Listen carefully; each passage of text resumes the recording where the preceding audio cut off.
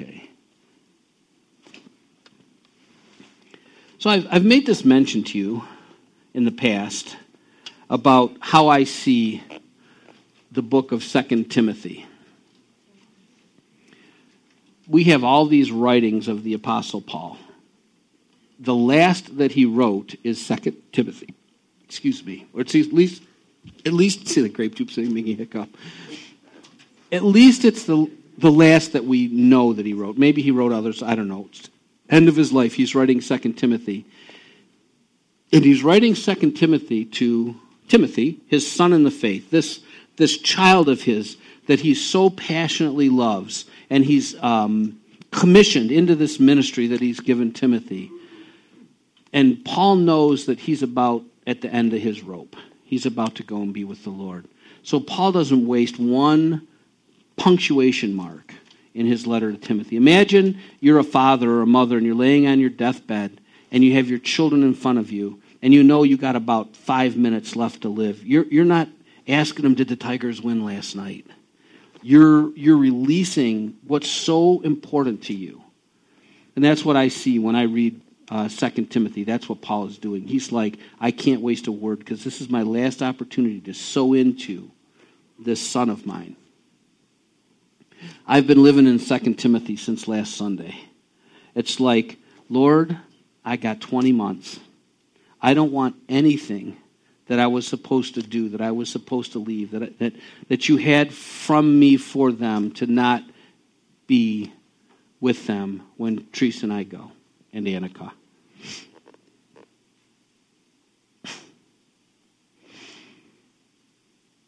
So all my restraints, all my fears, well, maybe not all, I don't know, we'll see. But all that stuff, I'm shaking it loose. I'm not going to concern myself too much with what you think, because you can fire me if you want, but you're sending me in 20 months. And so my heart is just like, oh my gosh. And that's where I think all of this next stuff is going to come from. Maybe not as much this one, but that heart. I feel like I have Paul's heart for Timothy at the end, and I'm him and you're Timothy. So take a little wine for your stomach. Stir into flame that which was, I'm being cute again. That's what I went up here for. I wanted to get rid of cute. I said, Lord, you told us, Margie, to give to the Lord, and I need to give him cute because it just, yuck. So today I'm going to ask you this question. I'll ask it at the beginning and I'll ask it at the end. In the context of what you heard last night, which I'll review again for you. What is God saying to you? Becca, what is he saying to you? You don't have to answer.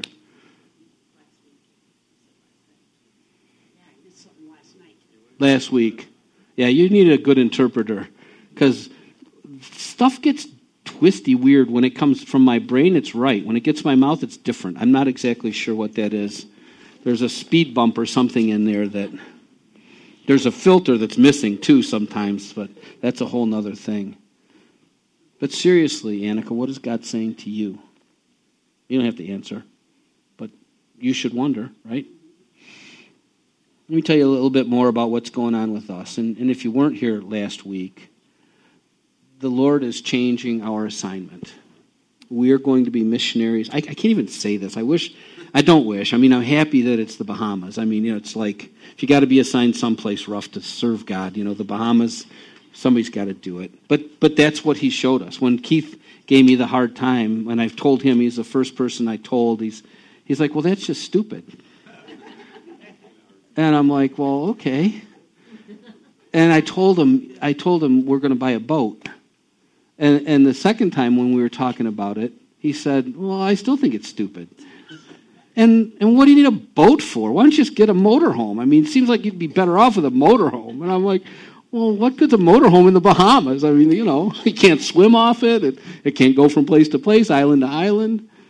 But that's where he's sending us. He's sending us to the Bahamas. He's sending us as missionaries. And probably early summer of 2021 is when we're going to go. Will you put the picture of our new house up on the screen? We're going to sell everything.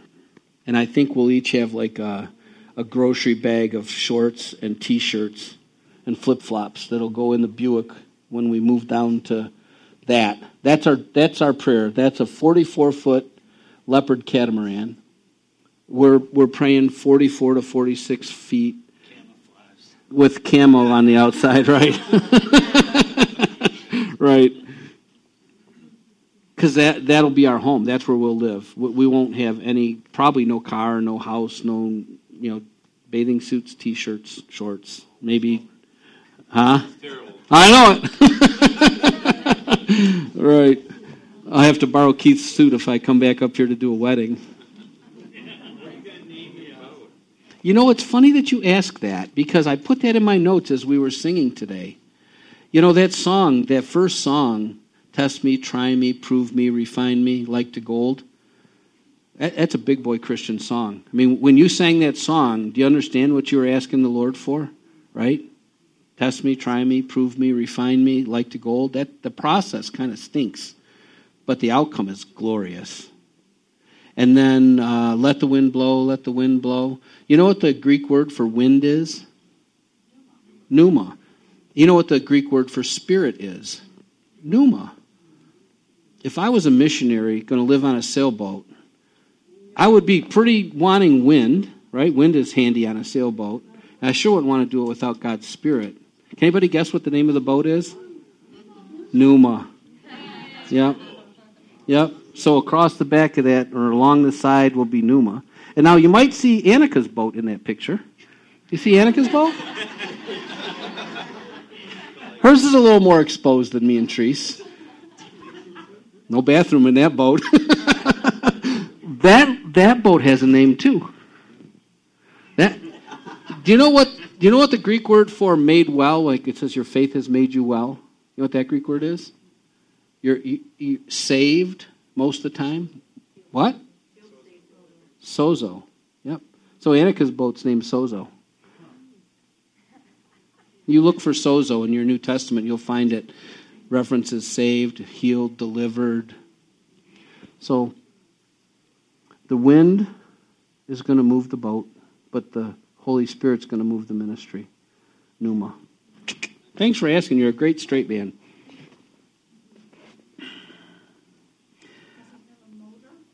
It has two. Yeah. Somebody says to me, like lots of people say to me, do you know how to sail? No. You're going to spend how much on a new house? And it's a sailboat. Yeah, it's a sailboat. Wow. But you don't know how to work it. I don't know how to work it. No. But I do know how to work a motorboat. And it has an engine in each hull and a little deal like this. You could make that thing spin around like this. One frontwards, one backwards. So like buying a car and learn to drive. There you go. Right. So, nope, we don't know how to sail it. But there's a million sailboats out there. And I can't be dumber than a million people. I should be able to figure out how to work a sailboat. So we'll cross that bridge when we get there. Or hopefully a little before we get there. Right. But no, I don't know how to work it. Boat school. That's right. Yep. Right. You betcha. Training? Hey, I'm your pastor. How do you think I got here? Nope, Pneuma trained me. Okay. Yeah, I haven't figured how that works yet, but I don't know. A sail box, yeah. Another message going to have a lot of editing work. Let me tell you how this came about. What's that? When you see them little bottles floating in the water. There you go. Hey, Treese, here's another one. It's from Keith. It's still stupid. Okay, I gave this away. I don't know how come it's like it won't go. Stay up there where you belong. Let me tell you how this came about. Back in probably April. I don't know if you watch YouTube. I mean, we don't have cable or anything, so watch YouTube. And you watch something, and YouTube says, "Oh, they like that," so they give you more. Like Bonanza, I watch Bonanza, or used to be like polar bear document. I saw so many polar bear documentaries. I could probably tell you everything you want to know, because once you start asking for something, it figures out that's what you like. Certain teachers I listen to, YouTube feeds me their videos all the time. Well, one day I open up my YouTube on the home screen there, and there's a picture, a video of a sailboat. I never thought about sailboats, never looked at sailboats, never cared about sailboats. But here it is. So I tapped on it. I thought, YouTube thinks I might want to like a sailboat video. It was about a family, 6 people living on a sailboat, bigger than that one, but living on a sailboat. And it basically chronicled their life, sailing across the oceans and dealing with stuff like, rough winds and sail rips and you got to fix it and, swimming, nice stuff, scary stuff. It was really interesting. It was like what do they call that TV? Like reality TV, only not stupid, And so I started watching, there's lots of those in there. Stop it. Not stupid. I just wanted to ask how old they were.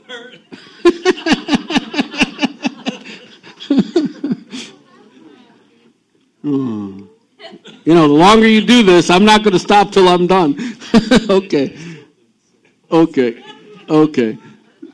And it's probably not going to be camo either. Let me bust maybe the sails. I don't know. We'll see. Okay. So I'm watching these videos. And then once YouTube sees, hey, he watched a couple of them, it starts to feed me more. So these people, they have like a YouTube channel, it's called. And then every week they post up another video. And then you see this one and you start to watch some of those. And I started thinking, wow, this is the first time in my life ever that I've ever had any consciousness of my age. Like, I could do anything, anytime, no problem. And now I'm almost to the middle of my life at 60. But I think about, things. And so I start having these thoughts about, wow, that would be kind of cool. In a couple of years, Teresa and I will have money when we turn on our retirement savings. And we could do something like that. And I'm watching the videos, and I'm having little thoughts. And then I felt like my heart was, my flesh was drawing my heart away from my assignment with the Lord. And I started to pray, and I said, Lord, I'm so sorry, forgive me, that I've allowed myself to be enamored with this sailboat thing, and it's trying to get my heart away from what you would have for me and Therese to do. This is our assignment. And I said, Lord, I'm just telling you right now, I'm sorry, and I'm not going to watch any more sailboat videos. I'm done with them. I really felt that way. I felt like I was, cheating on God, so to speak. And I don't know how to explain this part to you, but there was a strong sense that I missed God on that one, that the sailboat thing was really him. So I started to pray again, is this you, Lord? And as I was praying, I heard these words, circuit rider.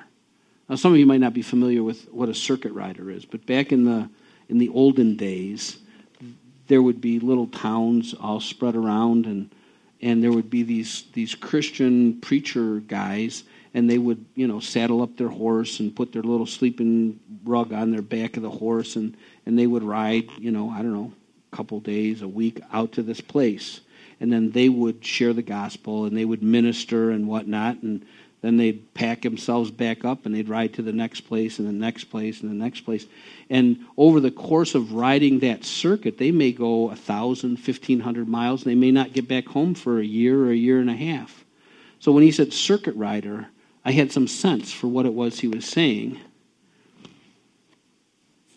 And then, as I was praying, I remembered that Kennard took me to Sheboygan, Michigan, to fellowship with some of his, pretty substantial Christian pals. And one of the guys was super impressive. I told you about him. His name was Daniel. Daniel walked across the entirety of the Upper Peninsula praying, and the Lord would stop him, and he would say, here. And then he would intercede on things that were, inhibiting the gospel in those particular places. Anyway, Daniel was a very quiet man, not outspoken, not boisterous in any way. But man, when you were around Daniel, you knew you were with the real deal. So we were kind of getting ready to leave because we just made a one-day trip up there and back. And I said, would you mind, could we pray for just a minute? What I really wanted was for them to pray over me. And we started to pray, and Daniel said, I have a word from you from the Lord. I tried to record it, but the phone thing didn't work right. I got some of it. But he made these prophetic statements. He said, the Lord has been preparing you. And in 2020, that preparation will be complete. And he said, the Lord is giving you a tool. And he said, it's a tool like an adjustable tool, so that when you meet these are my words, this person with this particular need, this tool that God's giving you will fit for that need.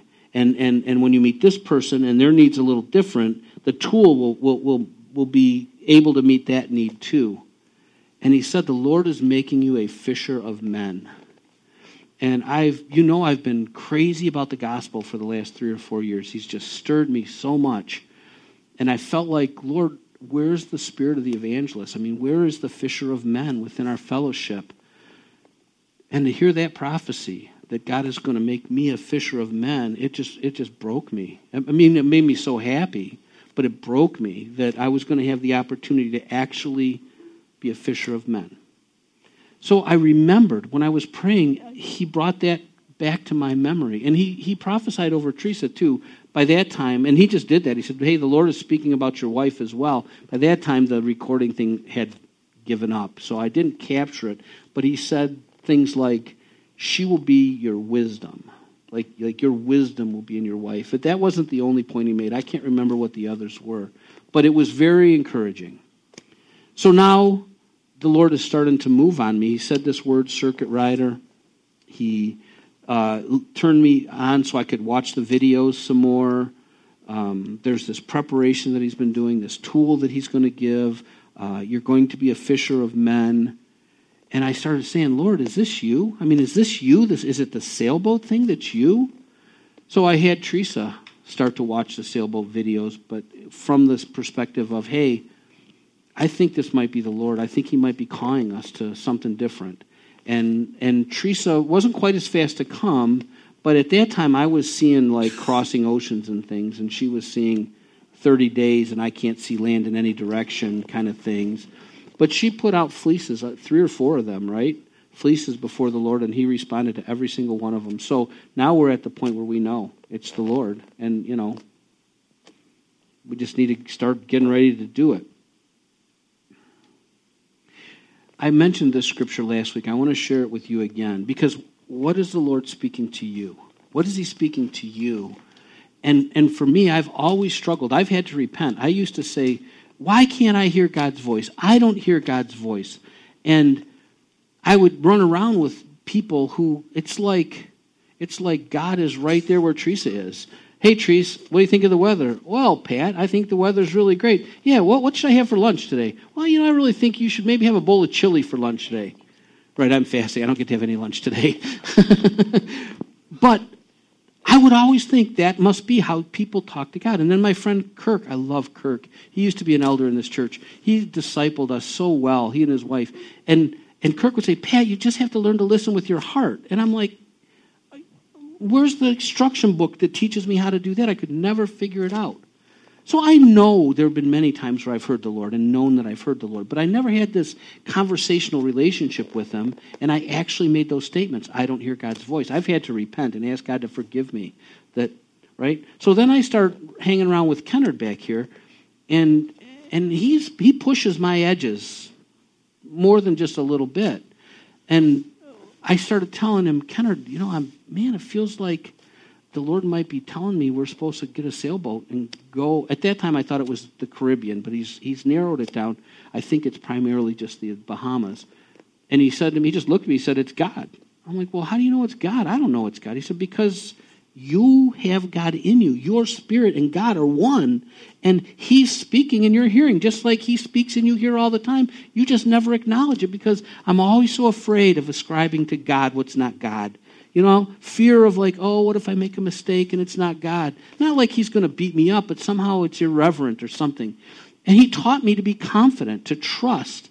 And that's when this scripture started speaking to me. It's Philippians 2:13. For it is God who is at work in you, both to will and to work for his good pleasure. So now, when I feel like I'm hearing God's voice, maybe, I say, I test it against the scriptures, of course, but it's like, no, God is in me. He's in me. He's in you. He is in you. He'll speak something to you. It might be by a sailboat. It might be by somebody lunch. It might be I don't know what, but he'll speak to you. And if you spend time with God to the point where you have any discernment at all, then you can hang your hat on that scripture right there. See, God is inside of me. Not just to do stuff, but to want to do stuff, right? So when we go, it's like, suffering in the Bahamas, haha. But Tanya and Alex and Liam are here. Ryan and Krista and the boys are here. You're here. Ashley and the family not here, but it's not nothing to leave everything, generally. But I want to. Why do I want to? Because God's inside of me. Not to just make me work, but to make me want to do the things that he wants me to do. So when Kennard says, Pat, relax, you're hearing God. It's God. I say, yeah, because you're inside of me, God, stirring me. I tried to shut it down. I said, Lord, forgive me. But it wouldn't go away. And Kennard gave me the confidence to trust that God is able to bring us where he wants us to be. I want you to be encouraged by that, whatever that is. Gives me great peace. So then I start having visions, like real visions. And as I'm praying, I go like, I don't know how to say this, but I think Peter, when he was on the roof and he saw the sheet, and so he was like in a trance or a stupor of some sort. And I saw us, me, Therese, Annika, the house, and we floated into like they call them keys, like a cove where you put your anchor down and and you can, that's where you stay. And we put the anchor down, and that's where our house was parked. And we got into Annika's boat, and we rowed it to the shore. And we were in that particular key because we knew that's where God sent us. We just knew it.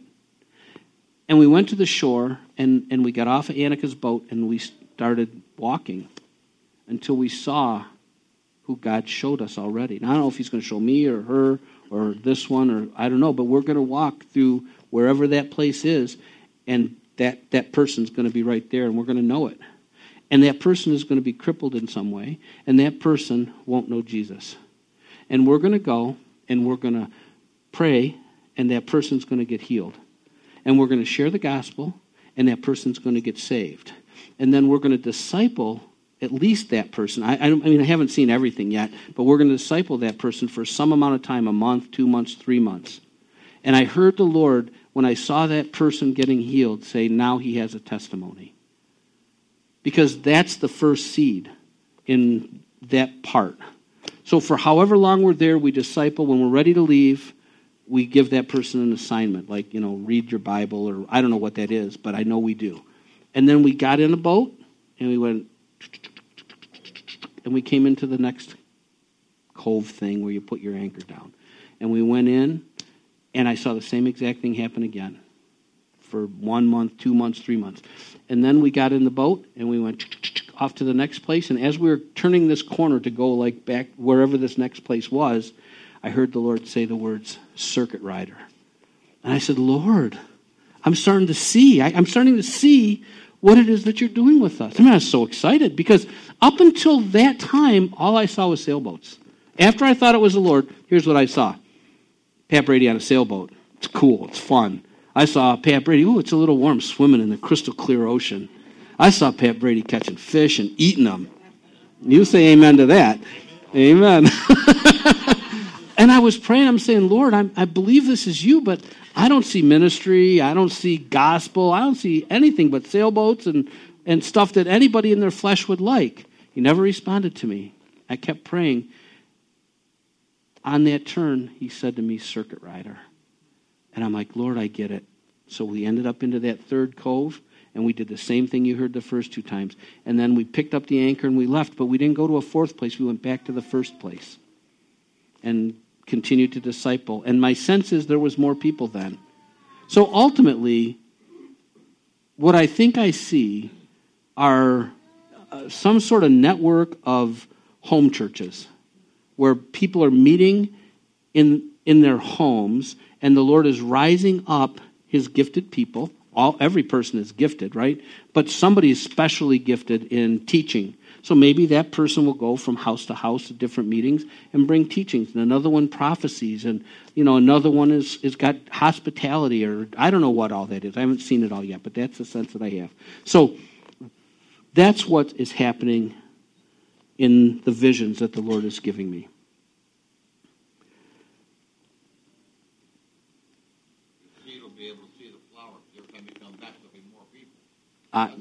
That's what I'm seeing. Yep. So then, you know me, right? I want to see those surgeons fix up whatever Jonathan needs, but I'd really much rather see him jump out of Ben's lap and start running around and saying, woohoo! And I'm like, Lord, I don't want to be, forgive me, I know this is a blind guy in a duck hunt. You get that metaphor, right? I'm a duck hunter, but I can't see.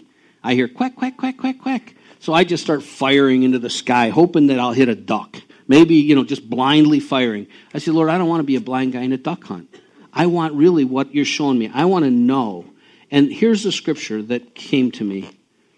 Therefore, this is John 5:19 and 20. Therefore Jesus answered and was saying to them, truly, truly, I say to you, the Son can do nothing of himself, unless it is something he sees the Father doing. For whatever the Father does, these things the Son also does in like manner. For the Father loves the Son and shows him all things that he himself is doing, and the Father will show him greater works than these, so that you will marvel. I haven't had that experience too much in my life with the Lord. I've been a guy shooting at ducks with his eyes closed. And I hit a duck every once in a while. I stumble into what the Father is doing. But I don't want to spend the last parts of my life like that. So I'm praying and praying, Lord, I only want to go to the places that you show us. I don't want to wander around some city looking for somebody that's not there, because that's not where I'm supposed to be. You have to show us the place, and you have to show us the person. We need to see it. And I believe like, remember at the beginning of the gospel where Jesus is just kind of collecting his guys, and he runs into Nathanael. I think it's Nathanael. And Nathanael says something, and Jesus says, well, when I saw you under the fig tree, blah, blah, blah. And then Nathanael's like, oh, you're the Messiah, you're God. Well, what changed his mind? Because Jesus saw him. And Nathanael knew that Jesus didn't see him. He saw him. And that's the powerful thing that I want. Or Bartimaeus, blind Bartimaeus.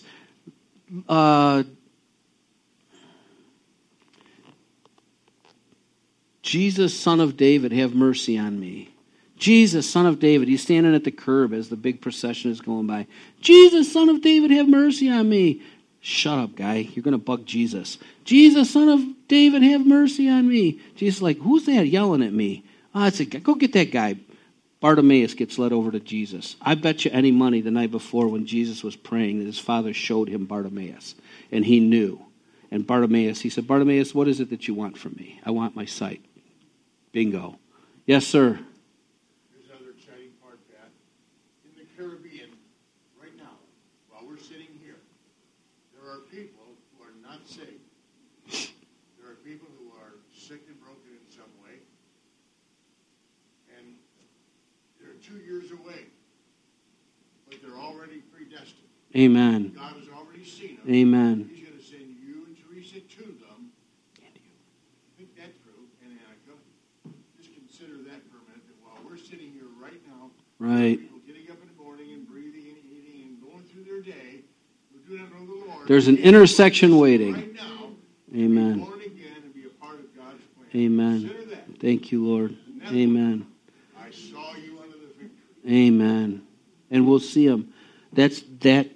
Jesus said, as the Father sent me, so I send you. Well, if that's how Jesus went, that's how I want to go. right? And those intersections that Kenneth just talked about, where we're going to intersect with those people that he's prepared us and them for, those are the same intersections that he's preparing for every one of us, all of us, every single day. Whether it's here in a meeting, like an intersection to pray for Jonathan, an intersection to do this, an intersection to do that. They're all preordained, right? You were created in Christ for good works that were prepared for you before the foundation of this world. Ephesians something, right? Yes. Yep. Anytime you preach Ephesians, you get an amen from Kennard. Okay. Let me tell you something else that might help you.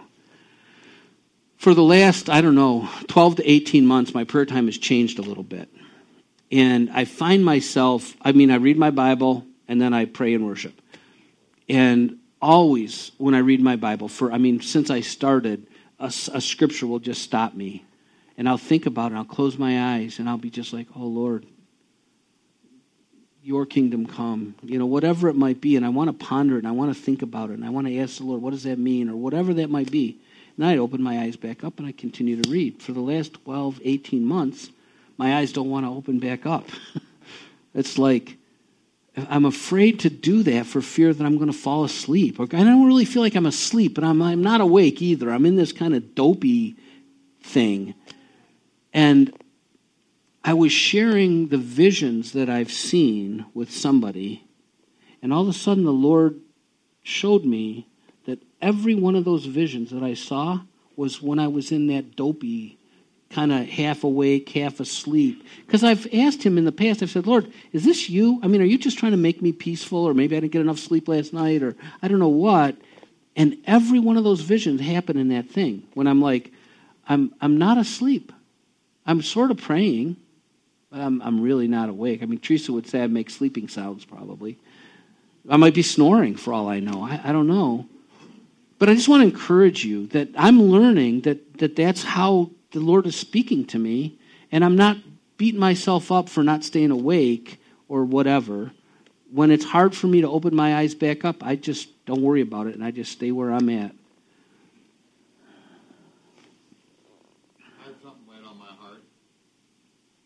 It'd be better to do what you think God is asking you to do in faith than not doing it at all in fear. Even if you're wrong, at least you're trying. Because God knows your heart. Don't be scared to try. You'll never get nothing done. Amen. No glory, That's always been our idea at Church on the Street, is don't concern yourself more with making a mistake than with what the Lord might be asking you to do. Absolutely. Amen. So the next thing that I'm praying is, Lord, it can't be without your power. It has to be with your power. And I've been using Philip as my model when I pray. That I can recite the gospel. I know it. I'm comfortable with it. It's just no problem for me at all.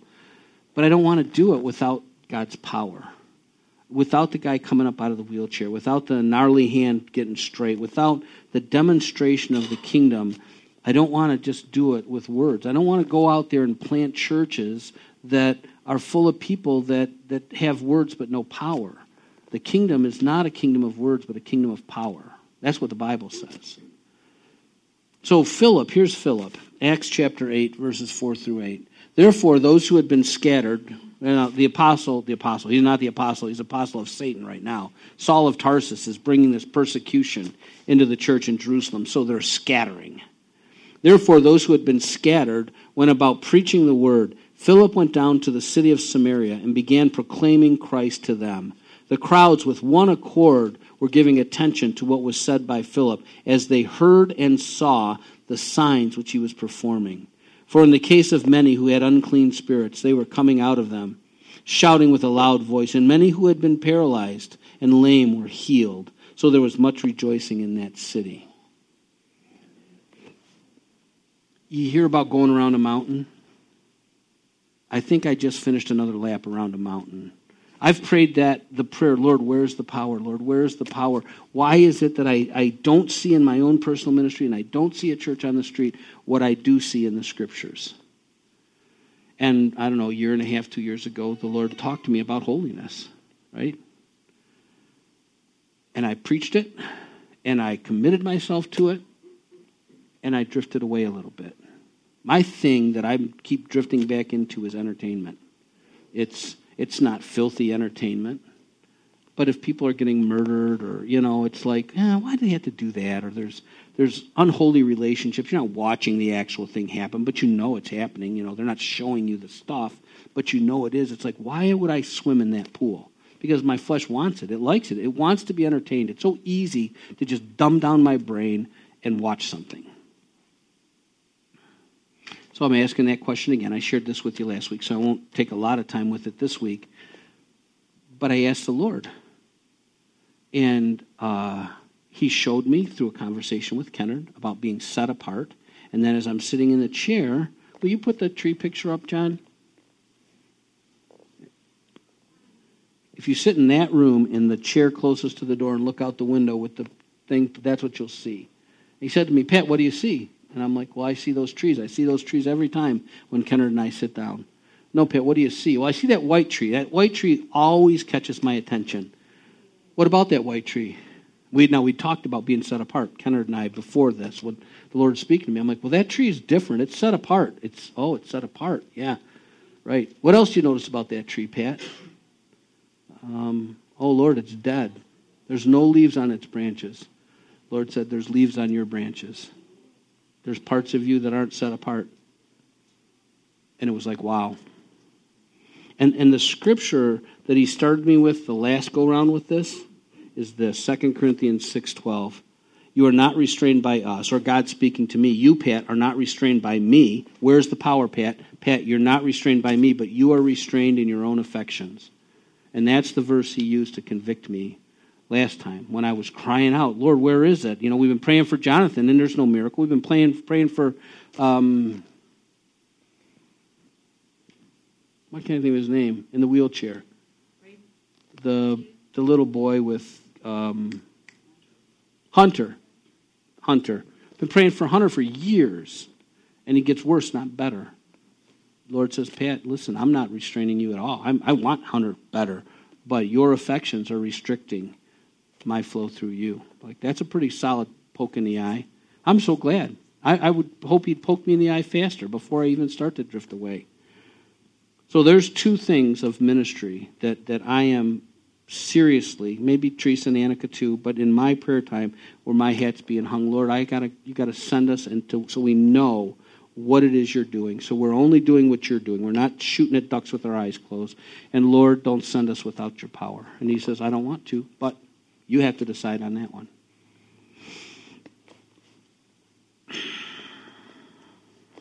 So let me speak a minute now to us and to you all, like us and Church on the Street. By the way, a couple months ago, I gave this ministry a name. Its name is, you ready? It's catchy. Church on the Sea. Get it? Church on the Sea? Huh? Can anybody pick out an acronym from there for me? Church on the Cots. How about that? Now, that is one crazy coincidence. It actually turned out that way. I wasn't thinking about that when I coined that phrase. But so you'll be Cots, and we'll still be Cots. You'll be Church on the Street here, and we'll be Church on the Sea there. We'll be mobile church. That's right. And I bet we won't want for many people that want to go on a mission trip with us.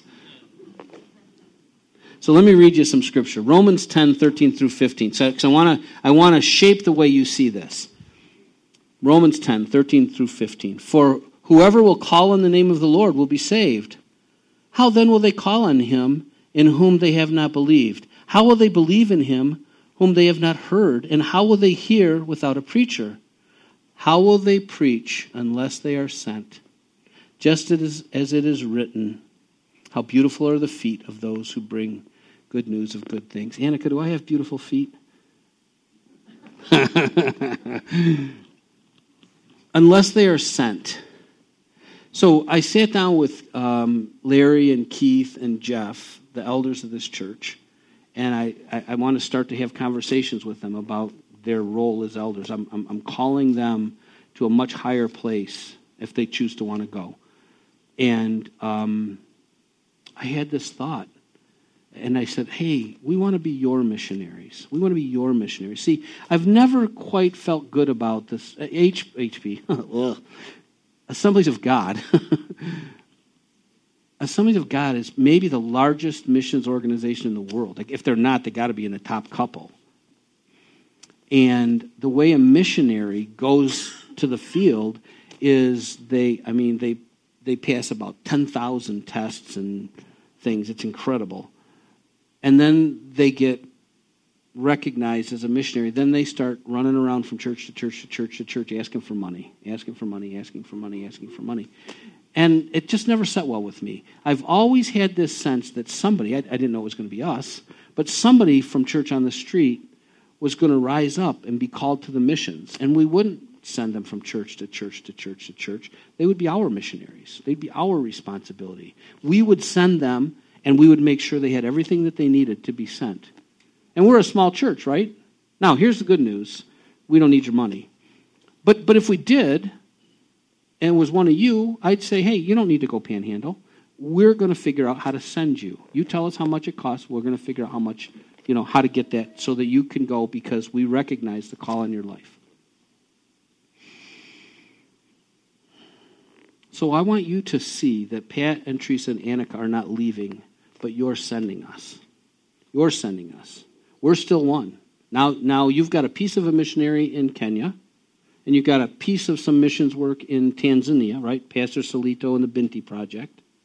And you've got a piece of helping a ministry for unborn children in Kansas City with Denny and Mindy. Solito, every month we send him money. Binti Project we do as we feel like the Lord's asking us to, or if they need help. And every time Denny's car breaks, we send him money. Or whatever. But, that's how those relationships work. And now you have us. I want you to lay hands on us. I want you to send us as part of Church on the Street. You can pray. We're trying to figure out what the Lord would have us to do. I'm not feeling comfortable being under the umbrella of the Assemblies of God.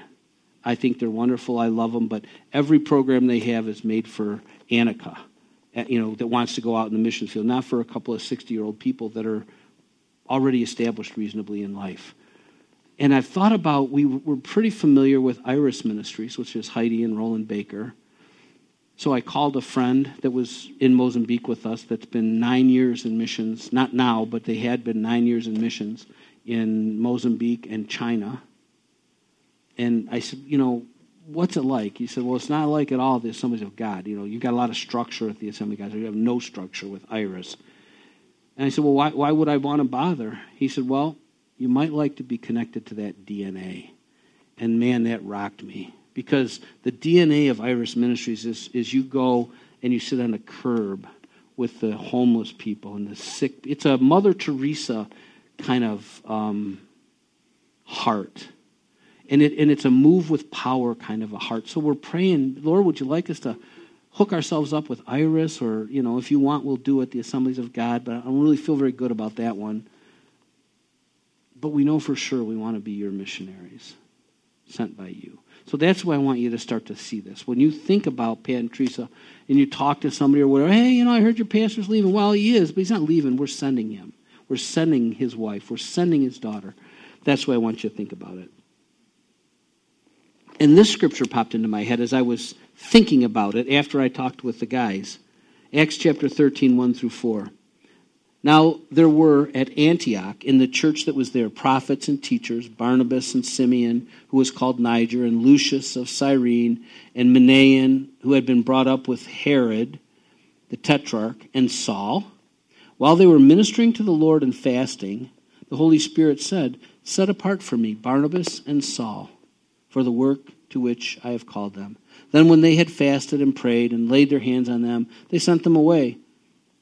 So, being sent out by the Holy Spirit, they went down to Seleucia, and there they sailed. They sailed to Cyprus. So, see, it's the biblical pattern to sail. Keith, it's not stupid. I'll have two. The Lord said for me, if you could read this, the Lord said, set apart for me Pat, Teresa, and Annika. And they sailed. Just saying. Amen. But it's already going on. It's not just me and Teresa and Annika. Look what God is doing and look what God has been doing. And these are just some stuff that popped into my head. There's probably a bunch more if I spend any time thinking about it. Look at Kennard. Kennard is almost 50, I think. 48, 49 years old, something like that. You know, kind of winding down on his program. And he actually thought, you know, well, the Lord's done with me. But the Lord said, no. Like, I think your daughter was concerned that you might not be around a long time for them or something.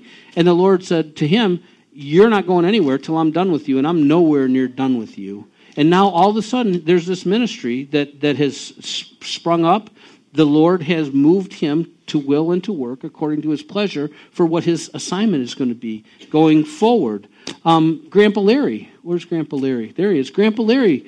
He's like, well, Lord, you must be done with me. His health is faltering. You know, he's not getting around so good. He keeps falling down. Maybe you were pushing him down. I don't know.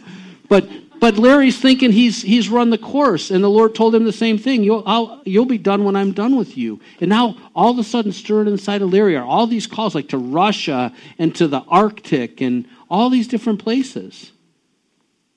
And it's already happening.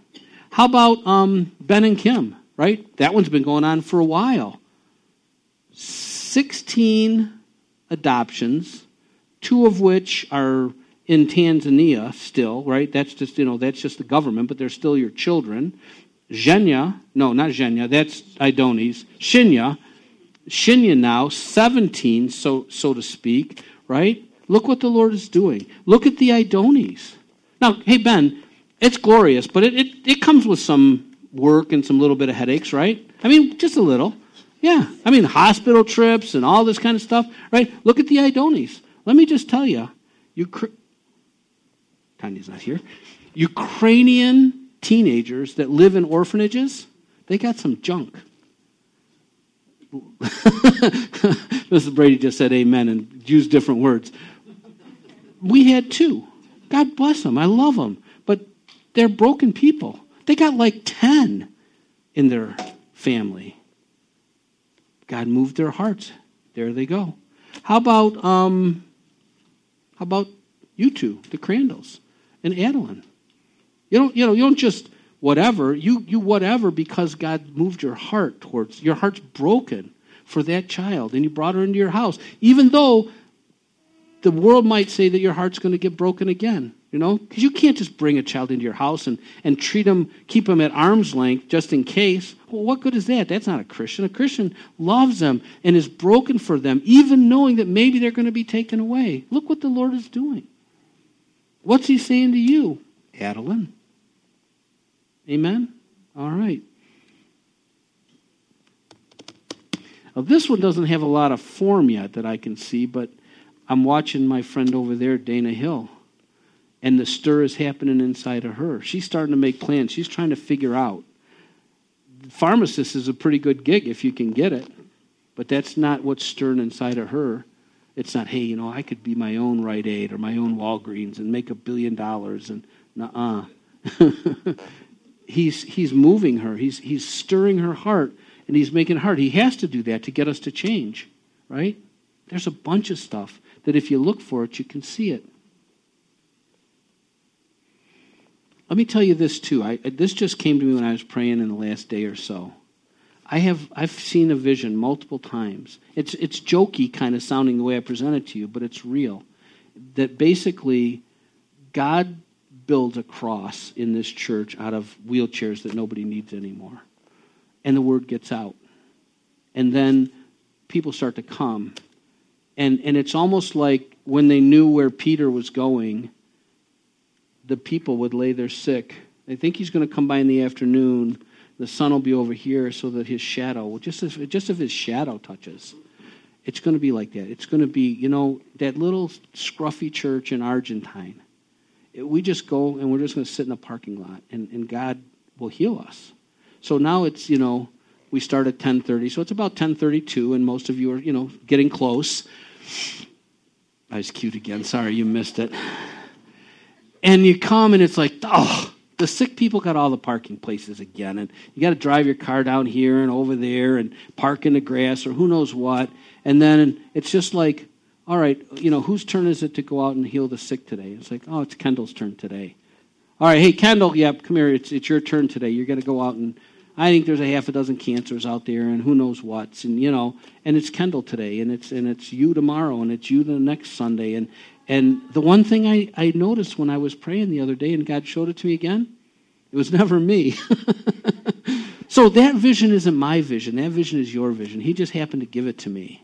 And we should be pressing into that vision when we pray for Jonathan. Maybe we'll get a chance to pray for Shinya here before we go home. He's already doing it. Let me close with this. 2 Corinthians 5:14 and 15. For the love of Christ controls us, having concluded this, that one died for all, therefore all died. And he died for all, so that they, hear this part, so that they who live might no longer live for themselves, but for him who died and rose again on their behalf. One died, all died. One lives, so that all might live. But those all that come to live don't live for themselves any longer, but they live for Christ.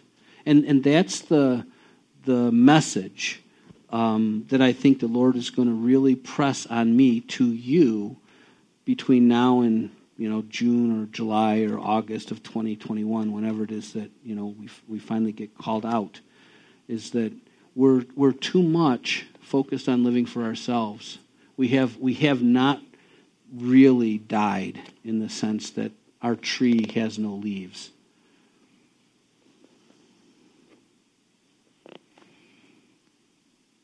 So I ask you some question here. Does the love of Christ control you? I ask myself the same question. Does it control you? Does the love of Christ... Now, that's a weird one for me because I don't know what he means. Does my love for Christ control me, or does his love for me control me? I think it doesn't matter, right? But most of the people that would try to give you an opinion on that will tell you that I am so moved, I'm so compelled as I come to know the love of Christ that I can't help but move. So does the love of Christ control us to speak to the one he shows us, to pray with the one he shows us, to love the one he shows us? Like next Saturday, there might be somebody, your whole ministry might be hugging them and encouraging and affirming and strengthening and helping them to love and care for the one that he shows us. And I think about this. This is an example. And I always get the specifics wrong, but the gist of it I'll get right. There was a little girl. She was like 4 years old. She was born in China. She was imperfect. She didn't have one of her ears was messed up. And she was put in an orphanage. In the orphanage, she either lived in a crib or she had this Velcro harness thing, and the wall was like wallpapered at the bottom with Velcro. And they would stick her to the wall because it's easier to manage them if they can't be getting into stuff. So this lovely older couple in the state of Washington went through the process and adopted this little girl who doesn't speak, can't really communicate very much, is pretty substantially broken. And they find it's just more than they can deal with. So rumor, all the hyper adoption people, that kind of stuff gets out in their network, and it finds its way to the Greens. So they start praying, Lord, this child is going to need a family. They're going to disrupt. They're going to break the adoption, and that child is going to need a family. Is it us? Show us, Lord, if it's us. So then Mrs. Green has a dream. And in this dream, she sees like a wall. And all on the wall is written the word K-L-A-I-R-E, Claire. Not Claire, how it's spelled with a C, K.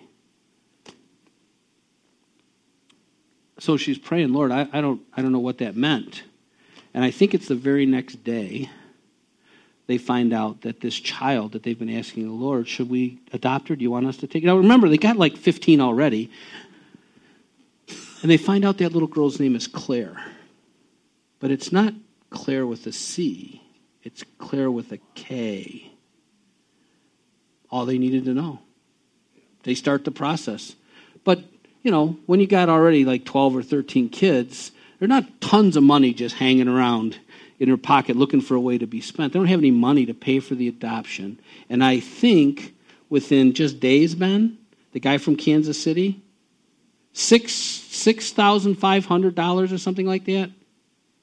Yeah, close enough. I mean, I'd say $10,000 if it were me, but like say $6,000 or $7,000 they don't have, and then they get contacted by some guy who they don't know, who's in Kansas City, Missouri, who says, "Hey, I don't know you, but the Lord told me that I'm to give you this much money," which is exactly the amount of money that they needed to bring Claire into their home and pay for the adoption. I'm saying, what's God saying to you? What's he saying? Well, he's saying Claire. And Claire, Claire is here. You got to watch Claire on potluck Sunday, man, because if you blink, she's got your food and she's gone.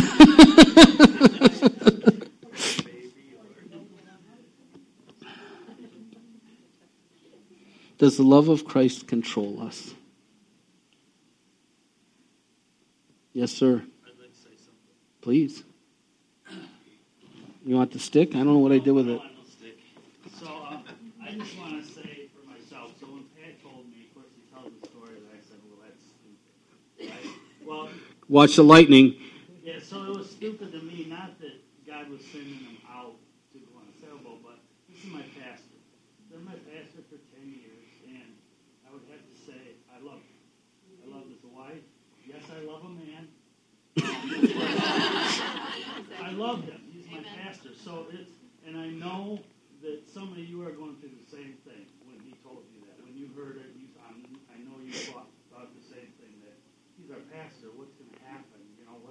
But God's in control, and God has a plan, and God is faithful to finish what he started in all of us, as individuals and as a group, as a body of Christ. And this body of Christ, which is family, we're fine. God is doing something new, and we have to be okay with that. Amen. And like Pastor said, he's not leaving. He'll be back, so he's still part of our family here. And I just wanted to say that to encourage you, because you have to look at the big picture. God is not going to stay in the same place. Things aren't going to get done that way. We have to move forward. So how it's going to look or what's going to happen, who knows? But we have to just trust that God's got it all worked out. Amen. Okay. Amen.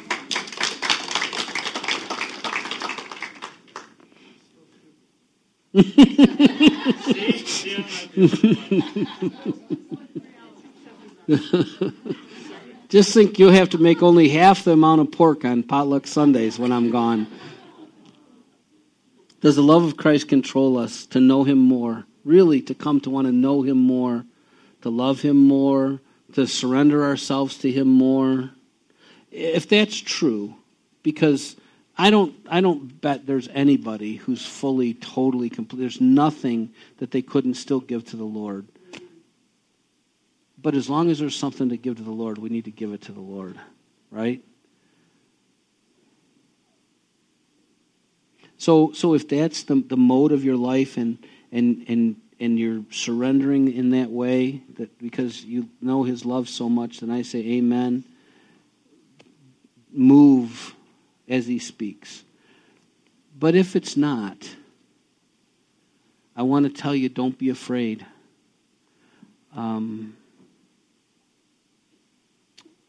It seems so mechanical or so scholastic. I can't think of the right word when I tell you to read your Bible, but there's life in those words. When you read those words, it's more than a textbook. It's more than anything else you could read. There's life in those words, and life is imparted to you by those words.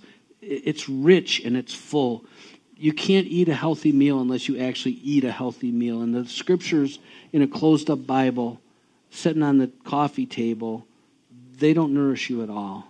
You have to choose to open the book. And for a while, you might not feel like you're being nourished, but I promise you God is faithful, and he will nourish you in those words. So if you're struggling to die to yourself, I'm saying read the book and pray. And if you say, I don't have time, I'm telling you, you do.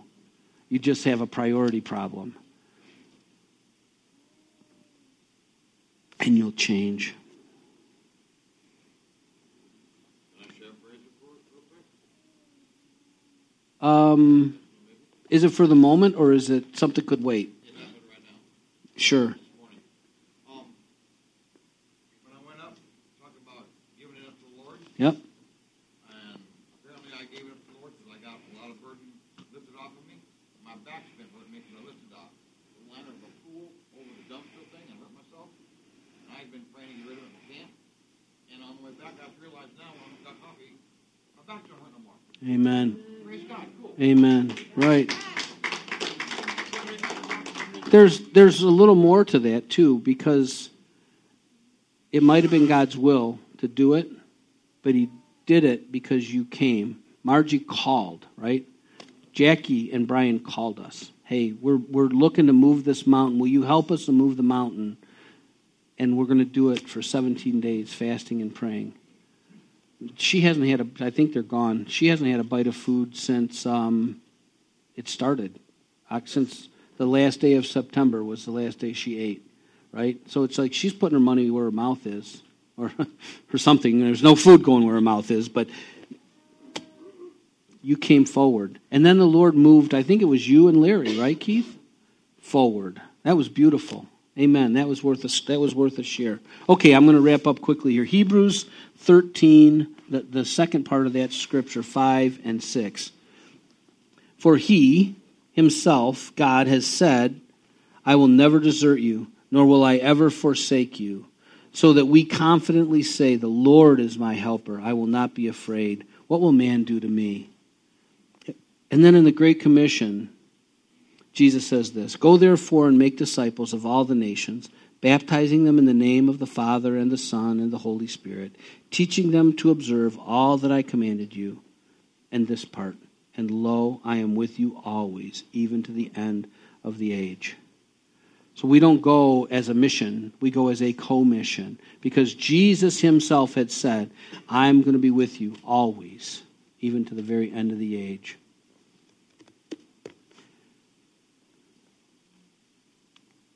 God says, draw near to me, and I will draw near to you.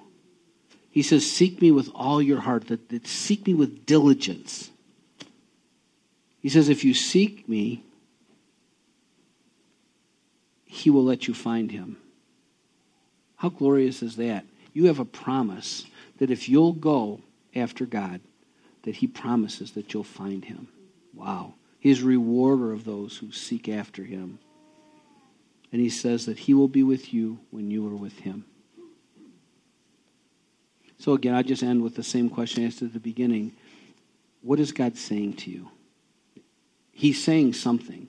He may not be saying sell your house and buy a boat. He might not be saying who knows what, adopt 8 children. But he's saying something because you're here for a purpose. It glorifies him when we walk in a purpose. Father God, I just say thank you. I say thank you so much. I thank you. I mean, I don't always feel like this, Lord, because you know me better than I know myself, and probably true for all of us. I don't always feel like the call in the moment. But I thank you for the call. I thank you for the honor to pray for someone. I thank you for the honor to love someone. I thank you for the honor of hard conversations with people that bring about your will. I thank you, Lord, for your presence inside of us. I thank you that you are just blessing us to desire to do and then empowering us to do that which is your will for our lives.